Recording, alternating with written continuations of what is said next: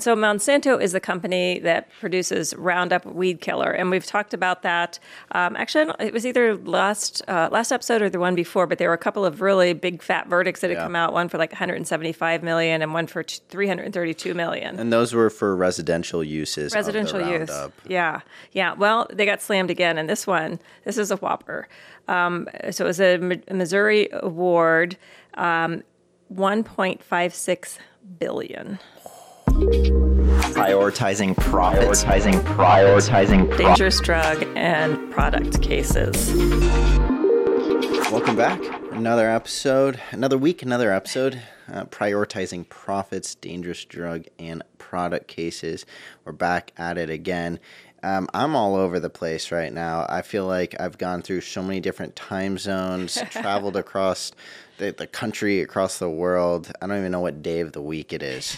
Well, you do know it's Wednesday because Wednesday is when we record. That's the only way you know. Yeah, it's keeping me grounded. Otherwise, thank God for the podcast. Yeah, it's like Inception, where you got to have your grounding totem. If anyone gets that reference, probably won't.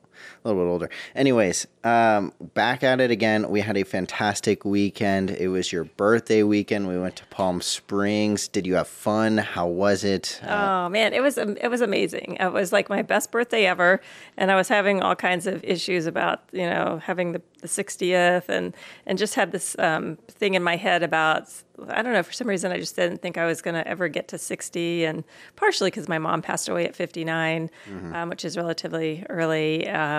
Not that we have the same lifestyle or health or anything, but it just seemed like a big hurdle. So yeah, I made it, and it was really fun. And I think you guys just like went all out. I have to say the t-shirts were like a huge hit. I did post on social media, and everybody absolutely loves them. And I'm glad. Yeah, and the fact that the dogs were involved as well. And, for most people who don't know, yeah, you guys got like these matching t-shirts, and it said birthday girl with a really crazy picture of my face on it. Yes. That was actually originated Christina's idea, because she knows, we for my NFT conventions, we get my custom jackets made. And so when she was looking through that for Amsterdam, she saw that they did shirts as well. And then they had like some birthday events and birthday shirts. And so she just kind of got all that organized. And then we had the idea for the dogs, to get the dogs involved, because it's a whole family celebration, obviously. Wanted to go all out. And so, yeah, there was this whole idea of saving it until it was supposed to be you wake up and when you come out, and then, we're all going to be wearing it. But you guys had gotten up a lot earlier, took the dogs on a walk, so we had to kind of sneakily work around that and go for the surprise. Well, and actually, I was just going to the bathroom, and then I'm told, don't come out until we tell you. Yeah. And so when I came out, they're all wearing these matching T-shirts, and the dogs have little bandanas with my face on them, and it was super cute. So it was really fun, and it was your guys' first trip to Palm Springs. So yes. What did you guys think of Palm Springs? It was fantastic. It was good. It was nice, kind of like a relaxation weekend and trip. Palm Springs is nice because it's not super crazy. Compared to like LA and the boardwalk and all that. I mean, it gets pretty insane over there just with the amount of people and traffic. And Palm Springs, complete opposite. But you still have that nice weather, be able to walk around, eat out on the patio. And it was a good time overall. I'm glad that we were able to make the 60th birthday a memorable one and a good one. Yeah, it's definitely a big number, big date. Yeah, and a huge number. But now, it's like I kind of want that treatment for every birthday. Yeah. And the house was amazing. It was an Airbnb. In the backyard was just like a resort, and got to kind of lounge around by the pool and hit the hot tub. And actually, we finally got into the casita after you guys left. There was a whole nother outside entrance room with a little kitchenette and bedroom and bathroom. So anyway, we need like a bigger group next time, I think. Yeah. It's a cool party house. Although, of course, you can't have parties at Airbnbs, but Well, I mean, I family think, time. yeah, some of them might be more open than others. That one looked like a party house for sure. I mean, the backyard was absolutely insane. And but overall, I mean, I think it was a fantastic weekend. It sounds like you enjoyed the birthday. I'm glad that your Facebook fans have been enjoying the pictures. It's interesting because you post it so quickly. Like while we're out at lunch, you post about the lunch, or Well, that was as soon a as it check-in, happens. I'm actually not that great. I mean, I haven't really figured all the social media stuff out. So, I know people can do a check-in when they're not there, but I only know how to do a check-in if you're there and the location pops right up. Yeah. So it's either that now or never. Yeah, I think, I mean, it's good to just post as much as you can, obviously. But when you do it right then in that moment, then you don't, push it off and forget. I will say, though, sometimes your choice of photo is interesting. Not personally what I would choose with how good I'm looking in some of those, but it's okay. It's all right. We're letting all the family and friends and fans, I suppose, know what's going on in between shows. Well, I just think you look good in all pictures. So I appreciate that. I'm a little biased. Well, let's hop into the cases. All right. As always, we will start with updates on cases. Yeah, so updates. A couple of things happened on my birthday week. Bad for Monsanto. And so Monsanto is the company that produces Roundup weed killer. And we've talked about that. Actually, it was either last episode or the one before, but there were a couple of really big fat verdicts that had come out, one for like $175 million and one for $332 million. And those were for residential uses. Residential of the use. Roundup. Yeah. Well, they got slammed again. And this is a whopper. So it was a Missouri award, $1.56 billion. Yeah. An individual. Well, so actually it was 3 individuals. So they had combined 3 people who had all suffered from non-Hodgkin's lymphoma. They were all residential users of the product again, but they were combined 3 people in one trial. And they each of them got $500 million in punitives, and then they looked at the individual damages for their compensatory damages.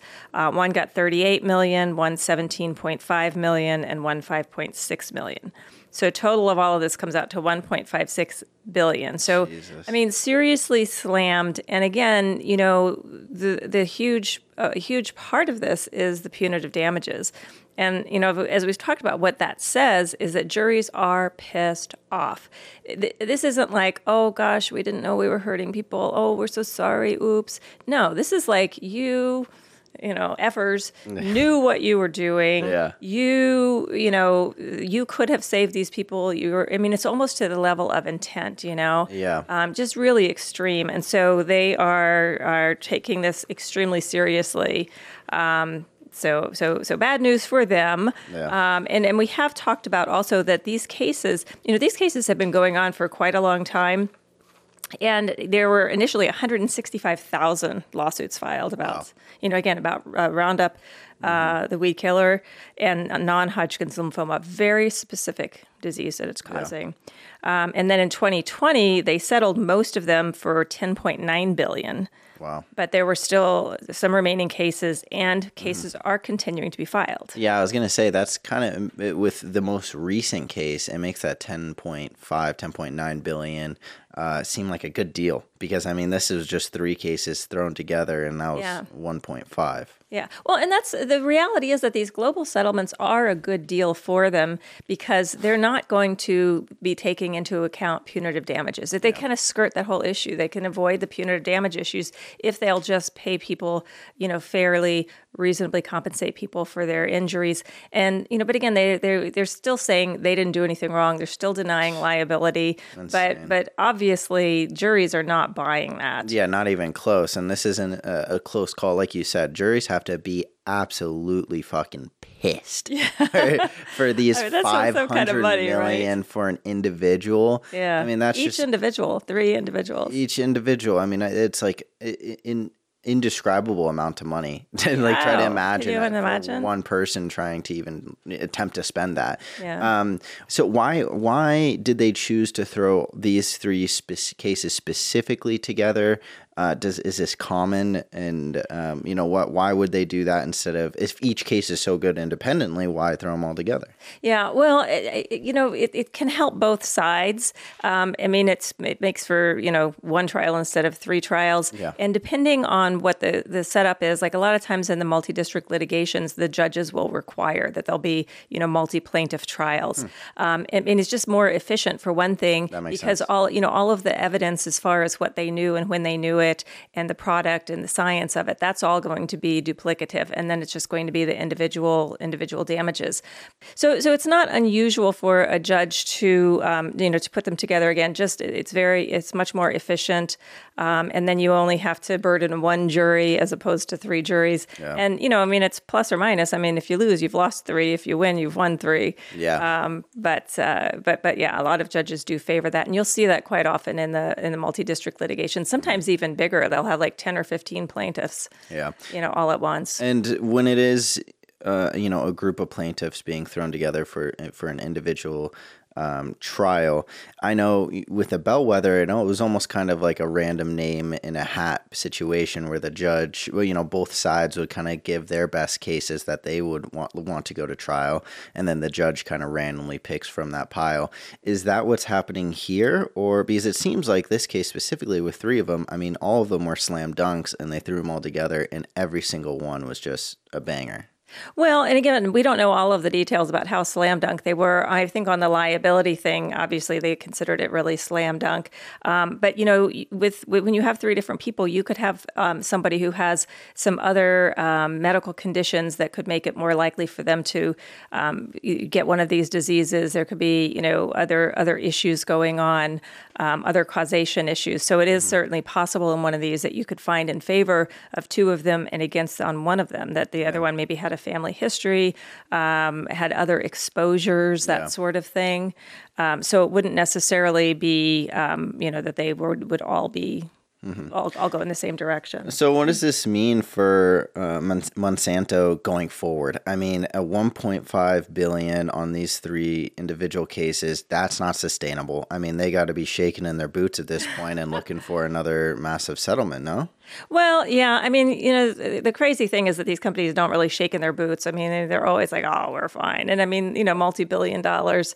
So they're still saying that they're not at fault. There's about 50,000 claims still pending, and cases are getting filed regularly. And again, this is, we've talked about this before, but this is a disease that doesn't happen 2 days after you use it, or even necessarily 2 years after you use it.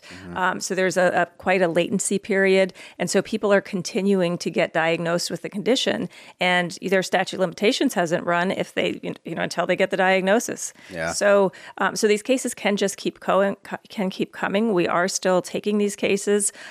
They could do another global settlement, or they could try to settle them on a piecemeal basis, one at a time.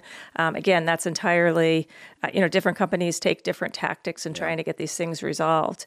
I think, with 50,000 pending, that's a lot. Yeah, that is a lot. So another global settlement certainly would potentially make sense. Yeah, and I think it's really interesting, too, that it doesn't start... I've totally just blanked on the phrase where statute of limitations, that's what it was. The statute of limitation doesn't start until you're diagnosed. Which means that this can go on for a very long time. And I know that they're denying liability, but obviously with these past cases and their past settlement, it's looking like there probably is a case there. This is something that can be dragged on for so long. Oh, as long as they're around. Again, it can take many years, and this product's been on the market for many, many years. So yeah, they can kind of just keep coming. This isn't something that's going to go away for them. I know. And on the topic of lymphoma, that one, that's a nasty one. That's something that takes years and years for it to really come up. And even with these large verdicts, $500 million per individual, I was thinking when you said that, I was like, but you got lymphoma. How much time do these people have? Are they, some of these situations, I'm assuming they're probably in their last, on their way out.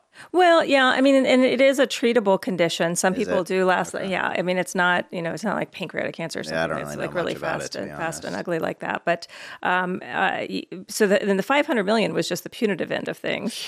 Yeah, that was the big part, really, because the other one's $38 million, so a mere one only got 5.6 million in actual damages. And again, so this would, with these actual damages would address the severity of the disease, how it affected that person. Yeah. Again, you would count in. I mean, if somebody was working at a high earning career, their loss of earnings would be more significant. Yeah. If somebody was older or retired, it was, so all of those factors go in, and then how the disease affected them individually, how much pain and suffering, how much treatment, what their prognosis is. All of those things kind of would factor into the specifics. That makes sense. Well, I'm interested to see how these future cases turn up and if Monsanto is going to kind of do anything about this, because I mean, I know you said they don't really shake in their boots, but 1.5 billion, I feel like that's got to hurt a little bit.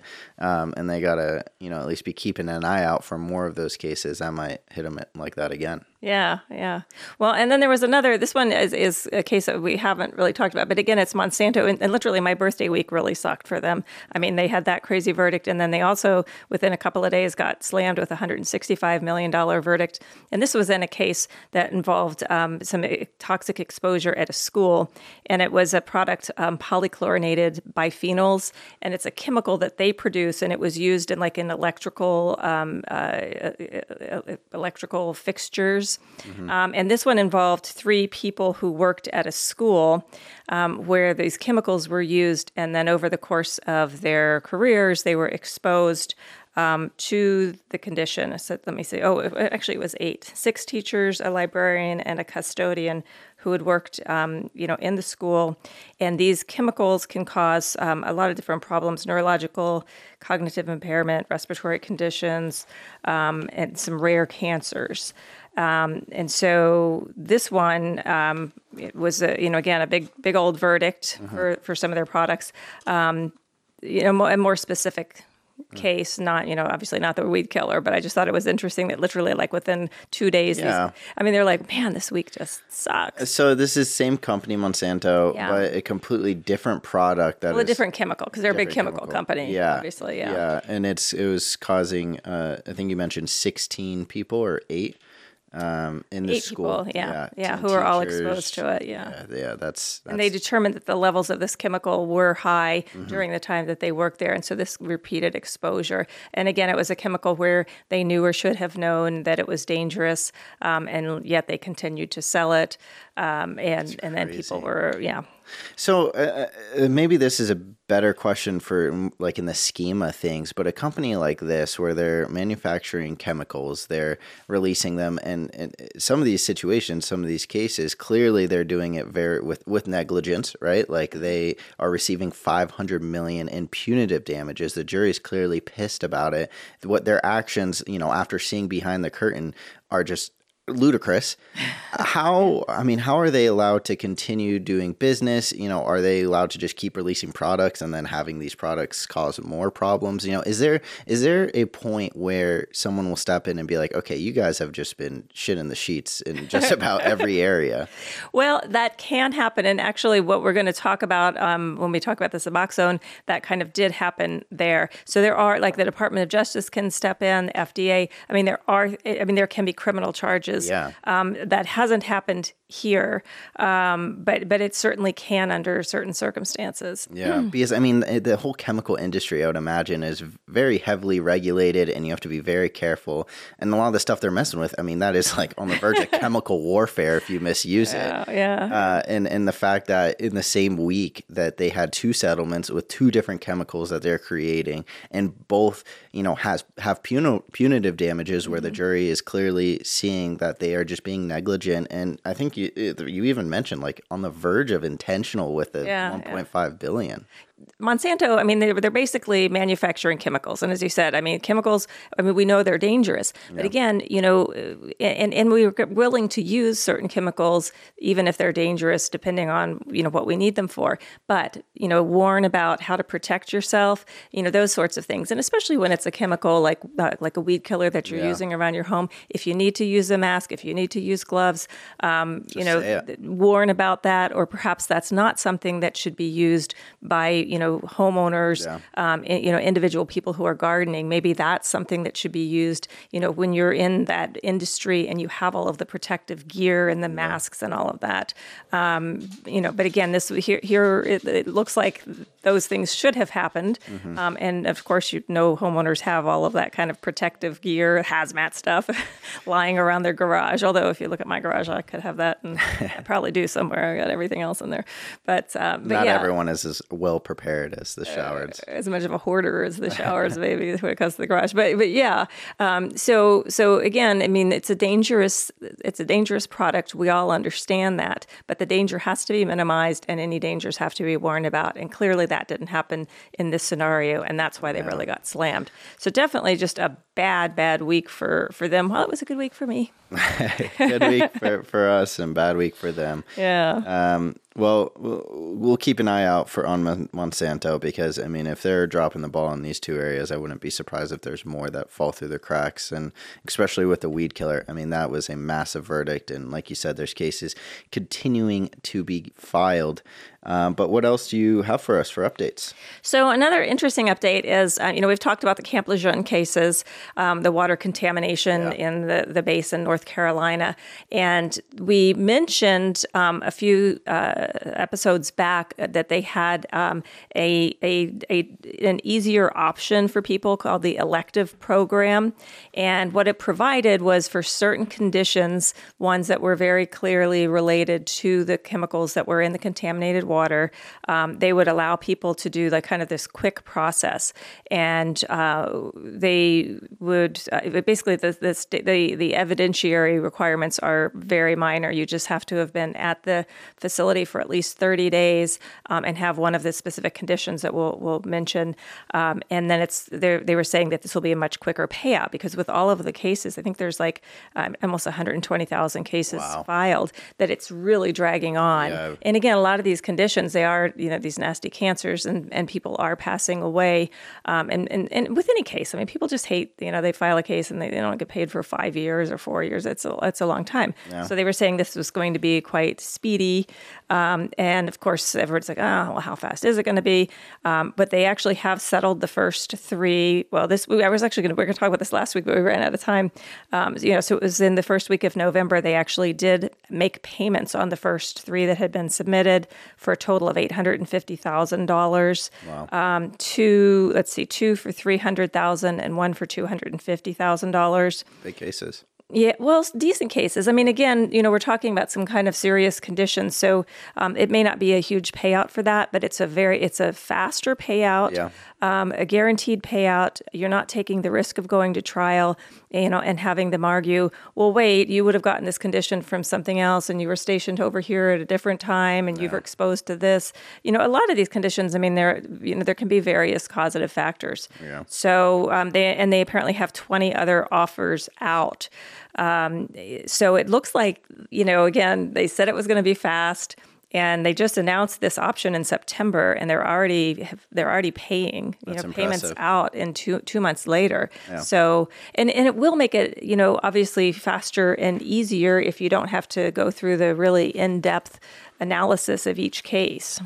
Yeah, I mean, I think speeding up the process for clients is always better, right? I mean, and with over 100,000 cases, I mean, 120,000, yeah. 120,000, you're exactly right. That's going to take an absurd amount of time, and a lot of these conditions you can really get nitpicky with and say, well, I don't know, it could come from this, it could come from this, it's still in the air. So setting these kind of base ground rules here, where if they've been at the base for 30 days and they have this specific condition, then you can kind of just push it through and make sure, some of these people that have terrible conditions that, maybe they're on their way out, maybe they still have a few more years, they'll actually be able to receive money. Not just their families, but they can actually, and to help with whatever they need. And so obviously not all of the claims would be eligible for this. It's only certain conditions. Yeah. And there's 2 tiers, and we'll just kind of briefly go through the actual conditions. If you have these, you could go through this elective option. So there's kidney cancer, liver cancer, non-Hodgkin's lymphoma, we were talking about, leukemia, and bladder cancer. So those are all the tier 1 cases. They're slightly valued higher. Yeah, those are some terrible diseases. Right. Conditions. But again, bladder cancer is actually relatively common, and in non-Hodgkin's lymphoma, I mean, so this would be a perfect example. In this situation, if you have non-Hodgkin's lymphoma and you are at the base, you can get paid, period. Yeah. It doesn't matter if you use Roundup. Yeah. Wow. Right. Yeah. That's a good point. So they won't have to argue that, it's just kind of one and done. Because those are the kinds of things that one would argue. And, and it could be, again, all of these conditions could come from, were you a smoker? Were, the cancers. Tier 2 is multiple myeloma, Parkinson's disease, kidney disease. And again, kidney disease, people can get that for so many reasons. Yeah. And then systemic sclerosis. And systemic scleroderma. So those are tier 2 cases. And to determine the amount of the award, it depends. It depends on how long you were exposed. So they have different categories. If you were there, 30 days to 1 year, 1 year to 5 years, and then more than 5 years. Obviously, that repeated exposure is going to make it more and more likely that that's what caused the condition. So basically, it's one of those conditions, and then you factor in how long you were there to determine the payout. And the payouts can be up to $550,000, plus if it's a death case, an additional $100,000. Wow. So, well, it seems like they're considering the two most important variables, which is how long you were actually at the base and then what condition you possibly got from being there, and the likelihood with how long that you were stationed there. You mentioned that, it is moving fast. They announced this entire initiative in September. Even the option in September. Yeah, and they've deposited cash out on three different of cases, them, and 20 out just waiting. 20 offers. And while that is fast, with 100,000 cases, over 100,000 cases, I mean, that seems like a very small portion. Well, it is, but again, there was a big issue with people deciding whether or not they wanted to go for that. It's an elective option. You don't have to. You can choose it.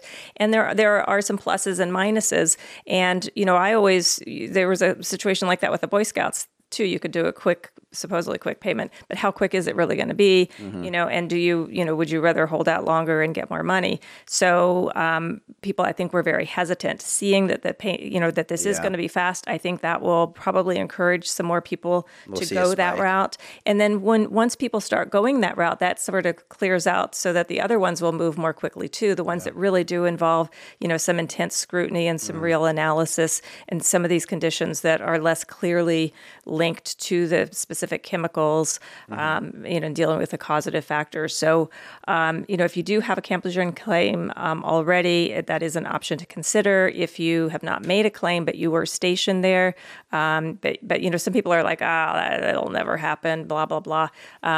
It's happening. And I mean, if you didn't want to deal with all of the hassle of it, here's a way that you can avoid some of the time consuming issues. Again, pluses and minuses, it's going to speed it up.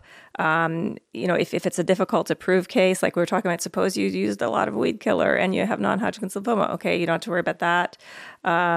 Just simplified eligibility. I mean, the downsides are that you don't have the chance for some crazy high, verdict, because it's going to be capped at the amounts. The other downside is that if you had more than one of the conditions, you can't get double payments. Double dips. They'll pick the most severe of the conditions, and you get one payment for that condition. And it's capped. I mean, those are kind of the downsides. Yeah, definitely trade-offs there, but I mean, it's an option, which I think is the best part, because it opens up, and like you said, it speeds up the process for the cases that don't want to go down that path. Yeah. That's completely fine. But since, you're able to kind of split them up a little bit and be more efficient with one side, then the other side has less blockage, right? Less cases that need to be dealt with. Yeah, it speeds everything along. And again, these cases, there is a deadline on these cases, and it's August of 2024. And while that might sound like it's a long time, 9 months from now. I mean, that time goes by really fast. It's important that you get all of your medical records in. So don't wait till the last minute. Don't, Yeah. If you were there, it is, this is a pretty efficient process. And it's, you really, you should do it. You should jump in and do it, if you ask me. Yeah, I mean, it seems pretty clear cut if you were stationed there and you have any of those conditions, because even if you don't want to go through, everything that it takes, typically you can go through this quick process. Why isn't this more common for them to set up kind of this streamlined process on the side? Because it seems to make sense for both sides, people that don't want to wait those several years, as well as, there's being a cap. So the businesses or the products, whatever it may be, know that they aren't going to get, these 1.5 billion settlements. Well, that does kind of happen in so this is a different whole administrative remedy situation. It's a little bit different than just like a big MDL, but what you're talking about actually does kind of happen in the MDL global settlement, because if they agree to a settlement and they're going to put, however many million or $1 billion into this pot, then that process kind of weeds people out. I mean, then you kind of go into different tiers depending on how severe, the injury was. And so it is still kind of like that. Yeah. But that's like, once you get to the settlement point. This is just saying, you could go into, it's almost, it's like go into the settlement versus pursue your trial. Yeah. Right. So I think it equates to some extent. Yeah. Similar in some aspects. Yeah, that makes sense. And I like the idea of the tiers. I mean, I think that must be an incredibly difficult process of figuring out those tiers and attaching, dollar value to some of these conditions, and then, factoring in the amount of time someone was stationed there. I mean, I can't imagine what that looks like behind closed doors, but it is much easier for the clients. Well, I mean, and these are, some of them can be very complicated, like how many different considerations that you have. And then you minus 5% if you're a smoker, and you plus, 5%, some of these, the whole calculations and the settlements are crazy. And I used to create these whole worksheets each time, for each of my clients. Yeah. So this one where you're basically just looking at what's the condition and how long have you stationed there, that's pretty fast. And that's it's pretty straightforward. So yeah, I mean, again, it's not for everybody, but I think it's going to make a lot of sense for a good amount of people, and they can now be confident that it is moving pretty quickly. Mm-hmm. So if anyone was stationed at Camp Lejeune, definitely recommend just reaching out. You may have a condition that you didn't know was connected there. Yeah, well, there's 40 different diseases. I mean, again, this is just a very small group of them that are really clearly linked, but there's over 40, and certainly you can go to our website if you want to see the full list, or reach out to us. Well, I want to make sure we go through all the updates. We definitely had a little bit of a longer show last time, focused on updates. I see we have hair relaxer here, which it's been a while since we've heard about it. It has been. And of course, and again, it's funny, I mean, we talk about a lot of these things over and over again. The first move that the defendants make is motion to dismiss, and they say, oh, all these claims are crap, and there's no way, even if you prove everything you say you can, you don't have a case, blah, blah, blah, blah. So they had filed a motion to dismiss. I think that was filed back in the summer, I think in July, and it finally got heard and decided, and the case is moving forward. Again, they had a bunch of claims. I think four did get dismissed, but all of the rest are moving forward. So the litigation is actively moving forward now. Again, now that they're not just going to get rid of it at the front end, all of the real heavy duty discovery starts, where they start exchanging documents, and we get those smoking gun documents and see what was going on, as you say, behind closed doors and all the shenanigans. And so there's right now about more than 8,000 cases have been filed. And again, each of these stages, people who are kind of watching and waiting, at this stage, when they know the whole thing's not going to go away, you're going to see a lot more cases getting filed. So again, I think there's going to be an uptick after this hearing. It's interesting how every case kind of plays out similarly, where the defense files a motion to dismiss, and maybe they get some cases, and maybe they don't get other some cases. Claims. Some claims. And then the real kind of discovery starts, like you said, looking through for the smoking gun, seeing what the Oz behind the curtain. And as well as the sidelined individuals, right? The lawyers that have these cases, or the clients that are sitting there kind of waiting and seeing what happens, seeing if this is something that's going to be worth pursuing. And then as it gets farther into the process, those people, come out of the woodworks and they start filing those cases, and they start really compiling all that evidence together. And reminder too, the hair relaxers, this was one that has already been taken off a lot of the market. Off the shelves. So people, I'm sure, are looking up, what's going on? Where's my hair relaxer? I've been using it for years, and then seeing these case updates pop up. And just kind of as a refresher on this, and if people have not, heard the whole story about the hair relaxers are greatly increasing the risk of uterine cancer, ovarian cancer, breast cancer, endometriosis, uterine fibroids, and other reproductive injuries.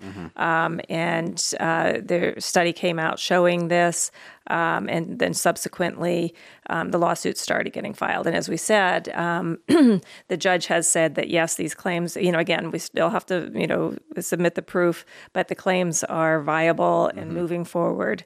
And it's just, it's a really... It's a tough case, and it's obviously affecting a minority group. And it's just kind of atrocious how the whole thing came to be to start. Yeah. It was, I guess, originally, I think it was, they were straightening, during slavery, they started straightening African-American hair using hot combs and a press to straighten hair, and then chemical relaxers were created in the early 1900s.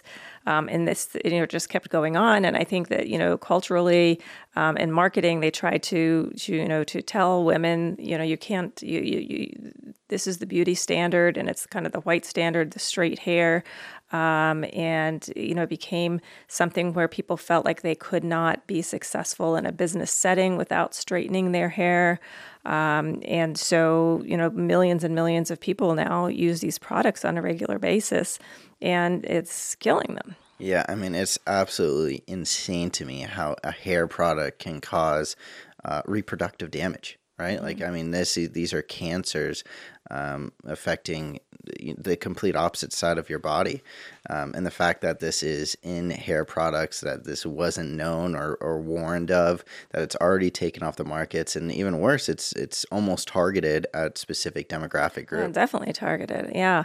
And so what it is they're called phthalates, and they're endocrine disrupting chemicals. And again, it can get absorbed in through your scalp. And certainly if you have any kind of, again, these are very caustic chemicals, and it can cause, burns, and it can get into your bloodstream. And so, and again, it's something that you use, you use it consistently. As your hair grows out, you will reapply. And so people are using it every, 4 weeks, 6 weeks, 8 weeks on a regular basis, and sometimes just for years. Yeah. Well, it's good that the motion to dismiss was dismissed. Yes, denied. It was denied. It was denied. Clearly, the judge thought that there was enough evidence here that these claims do have weight to them. But we will be learning a lot more about this as discovery gets going. It sounds like this has been ongoing for a long time, and it was fueled a lot by this kind of beauty message that has been communicated for tens of years at this point. So I'm glad that finally this has come out and that this isn't continuing. But this is one of the more interesting cases I think that we've discussed, because a specific demographic group is being targeted. This is something that is in CVS, Walgreens. It's not a prescription, right? You don't got to go to the doctor. Exactly. You're just going in right after work. You're like, oh, you know what? I forgot my hair products, and you just pick it up off the shelf. Yeah, well, it could, and a lot of people did buy them at drugstores, but it also can be applied in beauty parlors. So, and sometimes people did both. Yeah. And then it's just the fact it's causing damage to the reproductive system from going on the head. I don't know. It's insane. We'll be learning more about it as the information comes out. Cases that we are handling. Yeah, so this is a pretty juicy one, and we touched on it a little bit last week. So this is the Suboxone, and it's a narcotic analgesic that is used to reduce opioid cravings. So a lot of people who are trying to get weaned off of opioids use this product. And the case at issue is a sublingual film, which the way that it says sublingual underneath your tongue, but actually it's not necessarily that you put it underneath your tongue.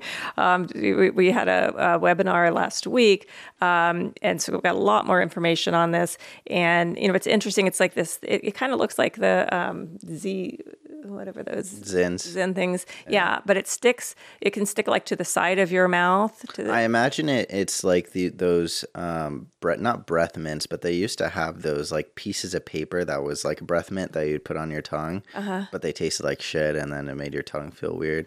It kind of, except those actually just dissolve. This is a little packet that has the medication in it. You actually eventually take it out. So it's like a pouch, like a nicotine pouch. Yeah. So it's kind of it looked a lot like that, and you can stick it on then that kind of like the side of your mouth, and you can actually leave it in there for up to 3 days. Jesus Christ! I mean, in your mouth for 3 days straight. Well, yeah, and so and again, once it starts wearing off or whatever, you're going to put another one. You're pretty much going to have these in consistently, because you're going to need that kind of constant infusion. If you are trying to wean off of opioids and you're having those cravings, I mean, this is what helps you. Yeah. What helps to reduce that. And the injuries are horrible dental injuries, and it's really clear cut. Like if you put it on the right side of your mouth, you're seeing injuries on the right side of your mouth. It's the connection is pretty dead on here.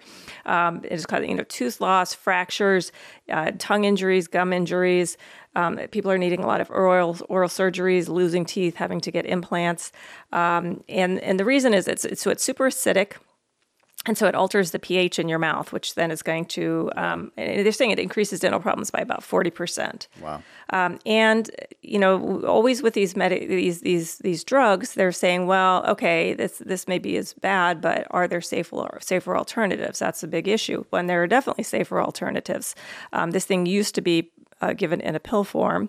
And there are other alternatives as well, methadone, naltrexone, and Vivitrol. So there are some other ones that you can use that do not cause these dental problems. Yeah. Now, the manufacturer of this product is called Indivior, which I'd never heard of, but it's a pretty big old corporation with over close to $1 billion in earnings. Wow. Yeah.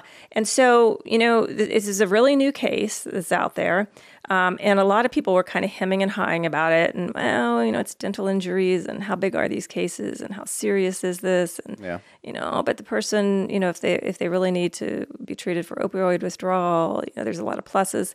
And dental injuries aren't the hugest dollar cases. But that being said, I mean, if you've ever had to have a dental surgery or a significant treatment, it racks up. And a lot of that's not covered by insurance. Yeah. Well, and I would imagine that, I know it's different state to state, but with pain and suffering, right, the aesthetic like effect and damage that it would have, right? I mean, let's say you have a perfect smile, you start using these, and they're intended to go into your mouth, and for long periods of time, and then all of a sudden, the side of your mouth that you started putting this in destroys your perfect teeth, your perfect smile. I mean, that has to count for something. Well, absolutely. I mean, there's a lot. And I mean, who doesn't hate going to the dentist? I mean, I don't know. It's like, I hate it. I can't stand it. Everybody. I mean, it's like the biggest thing. I mean, dentists are like, I don't know, second most hated to lawyers or something, or maybe we're slightly less. They might have actually taken the lead, honestly. I mean, it's bad stuff. And I mean, I just dread the dentist. I mean, I personally like the laughing gas even for teeth cleaning because I get traumatized about the whole thing. Yeah. But yeah, so I mean, so it's pretty big. And, generally the damages in there are probably like $75,000 to $100,000. I mean, so decent, but not huge. And so then the question, well, are a bunch of attorneys going to jump onto this? And the reason that this is a really juicy case is that it goes exactly to our title, prioritizing profits. This company is like the devil. I mean, they have done some shit. And so there's a lot of things that are probably going to come out that are this is probably going to be a punitive case. I mean, I'm sure it's going to be a punitive case. Wow. And so the first thing that they've done that is kind of devilish and they've gotten caught on kind of goes back to what we were talking about with the tenofovir, the HIV medications. A little bit different. But so what happened with this was that they were selling Suboxone pill form, and making a lot of money on it. And they initially manufactured this in 2002. So the patent was going to expire or actually got onto the market. Patent was going to expire in 2009. Well, when the patent expires, now all of a sudden the generics can jump in and sell it and compete and sell it for less. So, you're going to lose money, and they're making lots of money on this. So they decided, okay, well, let's switch and do this into a film form and say that it's so much better. Mm-hmm. And so that you shouldn't even use the pill. And now we can have a new patent for the film and have everybody use the film. Yeah. And we get to still be the leader in the industry. We have the exclusivity. Generics lose out. So basically, they manipulated the patent process. Mm-hmm. So you don't seem too surprised. Well, I'm a little confused as well. So I don't know if I would say they manipulated the patent process. It sounded like, compared to the AIDS situation, which the AIDS drug was insane. They had that drug ready, and they just chose not to put out a better product because they had a patent for a not as good product. This one, it almost seems like they recognized that their patent was running out, and they were just scrambling to find something, and so they came up with this film, which, I can see the attraction of it is if it's in your mouth, up to 2 to 3 days, you're getting that constant feedback, that constant medication release compared to a pill, which, you just throw in once. I can kind of see that there. It doesn't seem as nefarious, I guess. Well, the DOJ actually did think it was pretty nefarious. Yeah. Well, they said, hey, they're trying to manipulate this because now they're saying that's not good, this is good, so doesn't every medical company do that, though, when they release a new drug for, a similar disease, and especially after patents run out? Don't all of them say, hey, that old one's old, come get this new shiny one? Well, yes and no. I mean, but they really should have something new and shiny. This is just a different delivery system. Okay. Yeah. And it's really not something new. They're just trying to keep people, and again, the patents, I mean, it makes sense because people do put a lot of money into creating these drugs and doing all of the testing and blah, blah, blah, blah. And so they should get the benefit of that. And so they make a lot of money. And, I mean, really, the cost of drugs when they're exclusive, it's crazy expensive. Yeah. Oh, yeah. I mean, and that affects a lot. I mean, more than the individual. I mean, it's affecting the insurance companies and, it's all of us, basically. Mm-hmm. So, that's why this whole system is in place. You get it, but you get it for a set amount of time, and then you got to come up with a new drug. And you can't manipulate that. You can't cheat the system. And so what the DOJ said was that they were trying to manipulate the system. There was actually a lawsuit. It was like there was a whistleblower, and then there were the manufacturers, and some states all got involved in this lawsuit. And they ended up settling that last month for $385 million. There was actually a trial scheduled to be at the end of October, and just before that, they settled the case. And they said that they were illegally suppressing generic competition by doing. Wow. Okay. So by doing this. Yeah. I mean, that's a criminal charge. No, I mean, with the DOJ, Department of Justice. Well, so that part wasn't. Well, that lawsuit was not criminal, but at the same time, in 2020, they agreed to pay. I'm sorry, that wasn't the DOJ. The DOJ was 2020. They agreed to pay $600 million, and in that case, they were fraudulently marketing the drug, saying that it was safer and less prone to abuse than similar drugs.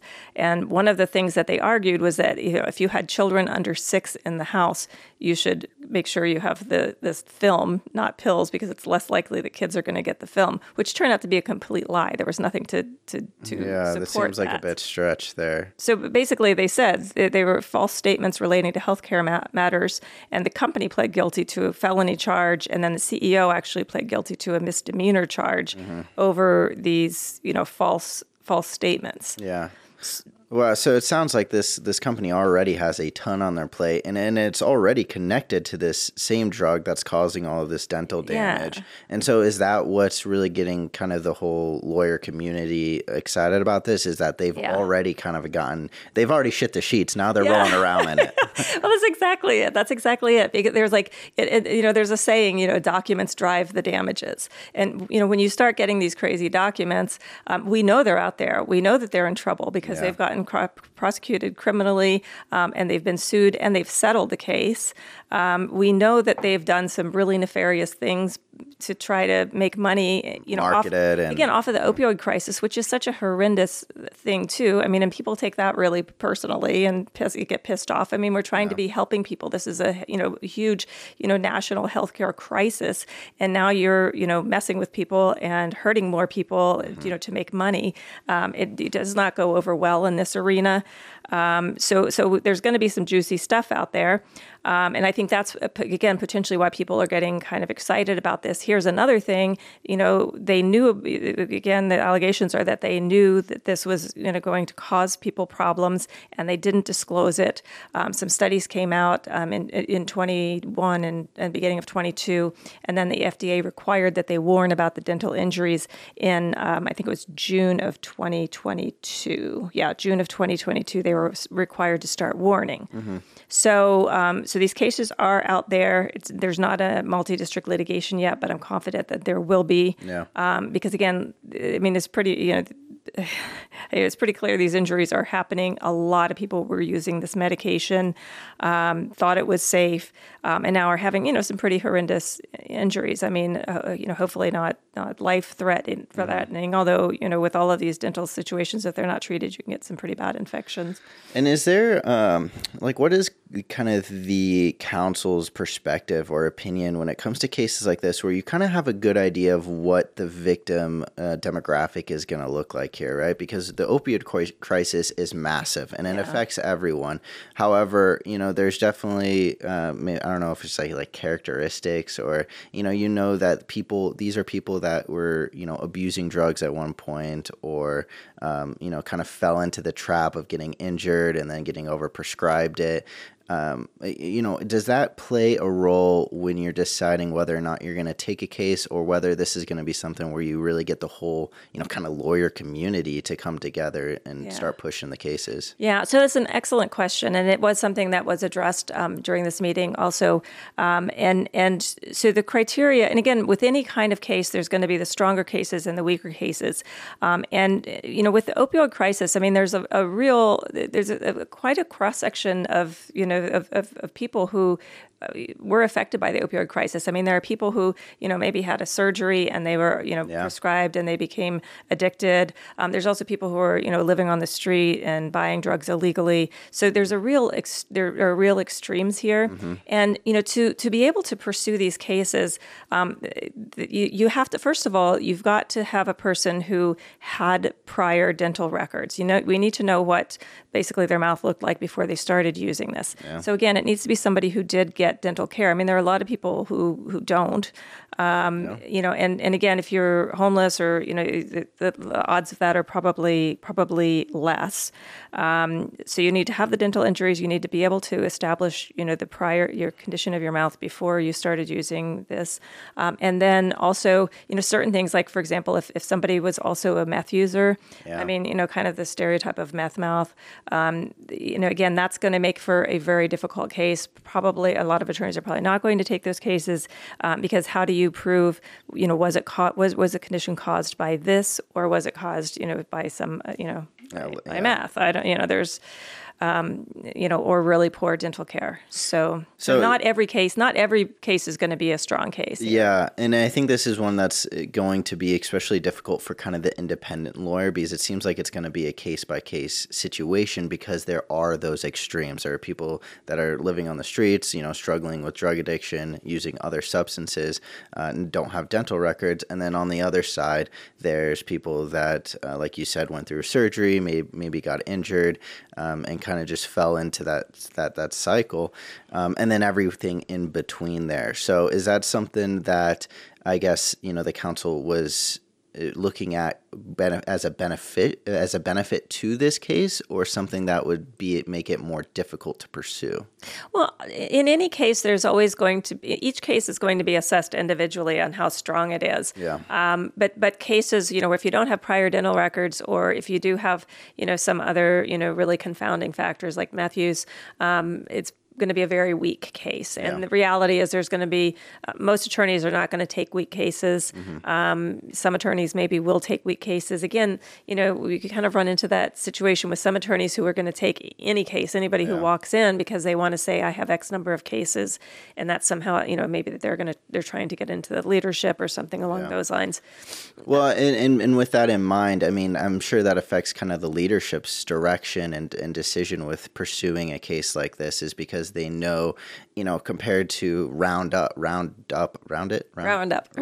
yeah, compared to, the pesticide Roundup, those are concerns you don't have at all, really, with the victims of that case. Are they living on the street? Do they have dental records? Are they going to the doctor? Maybe here and there, but that's not going to be a concern that you have. So is leadership, are they hesitant kind of approaching a case like this with that in mind, or? Well, I think there's a hesitancy in the sense that, there's always the admonition of don't take shitty cases, just don't do it. Yeah. Because what happens, again, when you're doing these bellwether cases, the defense is going to want to put, the crappy cases, for trial. And of course, they're going to be lost. Yeah. And so that's going to hurt the whole litigation. And so that happens in all of these. They're saying, take strong cases. Don't just sign everybody up and file everything. Look at your cases. Make sure they're decent cases. That's what good attorneys do. But there are some crazies out there in any business. Well, I think this is an interesting one, and it's one that makes sense that leadership in kind of the lawyer community is getting a little bit fired up about, because there is this history of wrongdoing, and especially directly connected to this drug itself, that they, mismarketed it, saying it's better to keep around the house and less addicting, while causing these, horrendous problems for something that's intended to be in your mouth. Well, and the reality is, you can get the same exact effects by taking it by pill form. Yeah. It's only in this form because they wanted to make money, and they wanted to make a lot of money. And again, it's like victimizing people who have already been victimized by the whole opioid crisis, and just victimizing them again. Yeah. It's not, like they don't have enough trouble and enough worries and enough problems, and so now you're going to add this onto it. And it can be really devastating. Dental stuff, Yeah, and like I said, I think the aesthetic effect that it would have on, your smile, and, I know for me, I don't love going out in public, but taking pictures and stuff, I don't have to be worried about smiling or anything like that. But if you get some serious damage, that's a big effect on your life and your kind of day to day. Well, and even aside, there, we say aesthetic, but aesthetic kind of, for example, if you want to get a job, if you're in a job position that deals with the public, we can say, oh, it's aesthetic, but it's also required for certain jobs. I can tell you that people aren't going to hire you for, even a receptionist position if you're missing a bunch of teeth. Yeah. It's just, it's unfortunate, but it's true. And then you get to the point where, it can affect your health, your ability to eat. There are there's a lot of different angles to it. The aesthetic, of course, is the first thing that pops into my mind personally. Oh my God, I wouldn't be able to smile.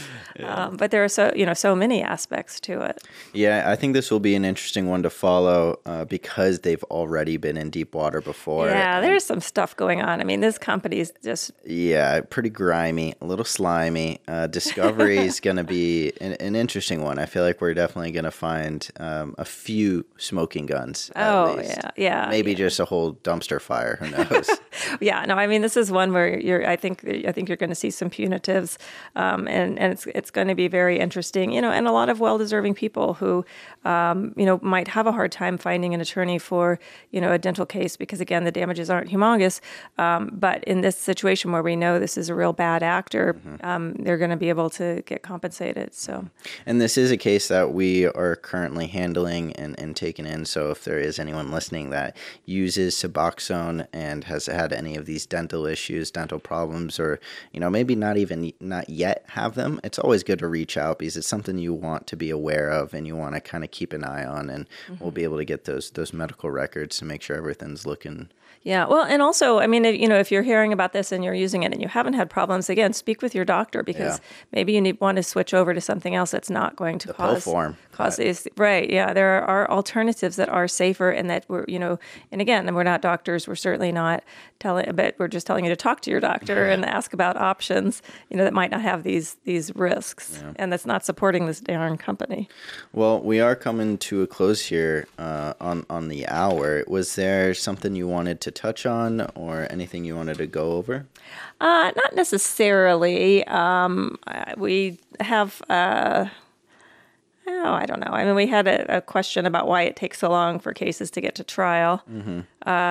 I mean, we can just quickly kind of address that, because, I mean, there are a lot of reasons, but I think that people are under they're kind of disillusioned, and part of that, I think, is just TV, and you see Suits, baby. From one scene to the next, they're cutting 9 months of trial work and trial prep and everything out of there. Yeah, I mean, pretty much. It's like at the beginning of the hour, you've got the problem, and at the end of the hour, you've got the jury verdict. And so I think people, I think most people know that that's not realistic. But there's a lot of reasons why it takes a long time, and we've hit on them on some of the cases about once you file the lawsuit, the first thing that's going to happen is there's going to be a motion to dismiss, and a lot of times from the defense, you're going to have to. And again, there's a lot of cases backed up. The court has to schedule these hearings, make these decisions. Sometimes it takes months to get a decision, and then this discovery process takes a long time, fighting over what documents get turned over, depositions, and then getting on a trial calendar. And things got so backed up with COVID where nobody could do anything in person. But I mean, civil trials have always been. They're always kind of pushed to last. I mean, the criminal is going to get, first dibs, and you're going to get, domestic and those sorts of things. So the civil trials are kind of like the last to go. So, the reality is, depending on where you live, I mean, it may take, 9 months to get to trial. It may take 2 years. It may take 3 years. The defense always wants it to take longer, because if they're going to have to pay money, they want to hang on to their money as long as they can and drag things out.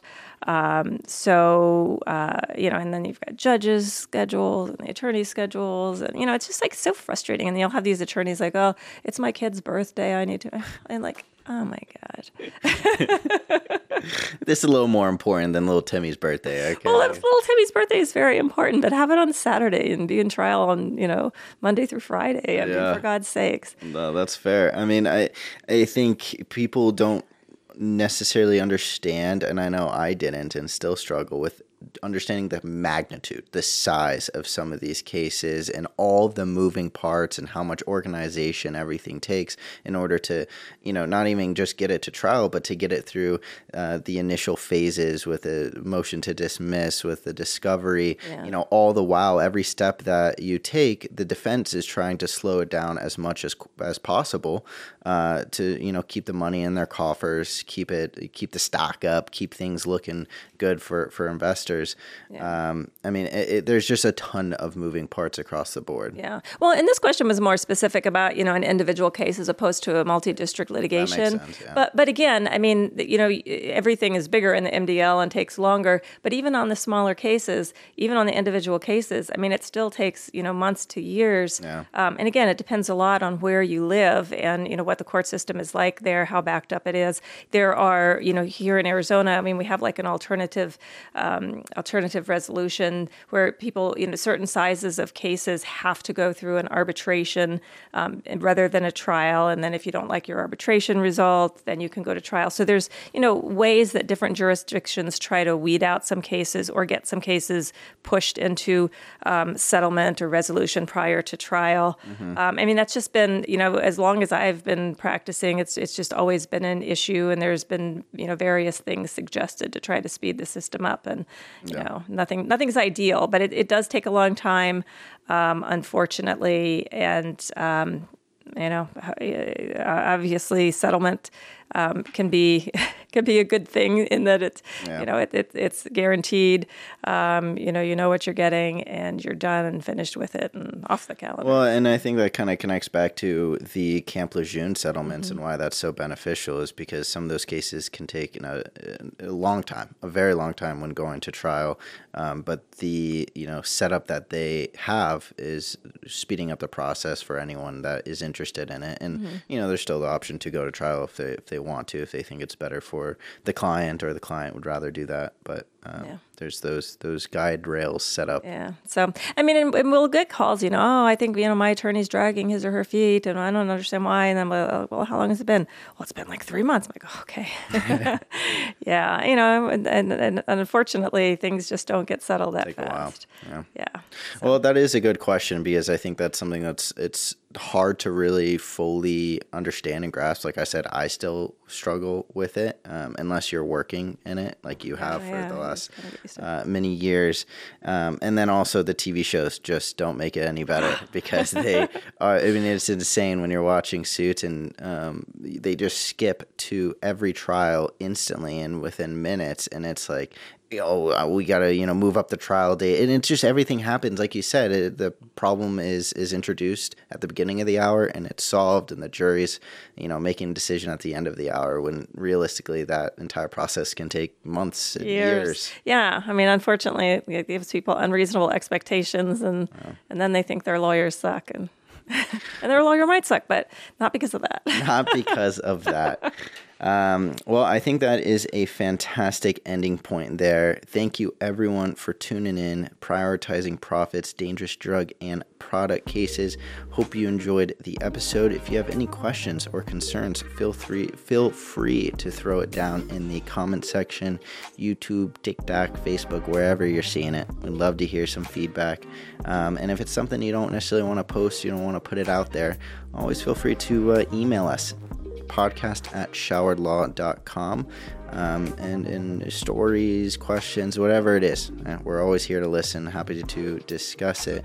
But with that being said, I hope everyone has a fantastic week. And Thanksgiving, a fantastic Thanksgiving. Yes. Which is actually tomorrow for us, but when this is released, I guess we hope that you had a fantastic Thanksgiving. Very true, very true. Alrighty, have a good one, everyone.